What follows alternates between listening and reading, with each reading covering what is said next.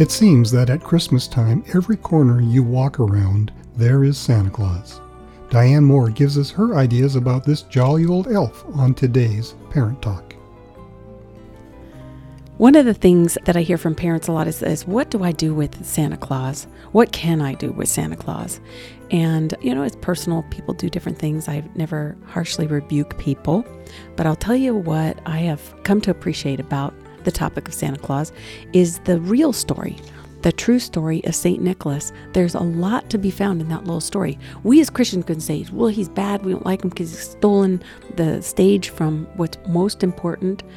But I think there's great value in taking something that is a cultural icon and using it to teach your kids. I think there's a lot to be taught to children with the story of Santa Claus, since they're going to see him anyway. Might as well, every time they see him, use that as a teaching lesson. Once you've told kids about something and then they see the actual object or the person, it reinforces what you've said. So you get to be in control of Santa Claus. Don't you like that?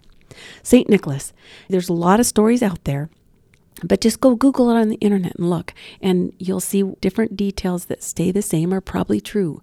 When stories come from the year 400 AD, you have to know that some of the details might not be quite right. But when you hear story after story, you can connect the dots and say, well, some of these are probably true.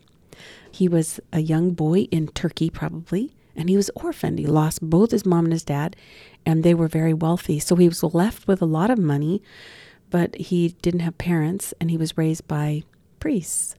And he grew up and wanted to be a priest. That meant that he'd have to take the vow of poverty. So he had all this money, but he took the vow of poverty. So what did he do with this money? And he decided that he would be a gift giver, that he would help rescue people who needed money, like a father whose daughters could never marry, or they would become slaves because of how the cultural structure was set up. So he could give this family money and rescue those daughters from slavery.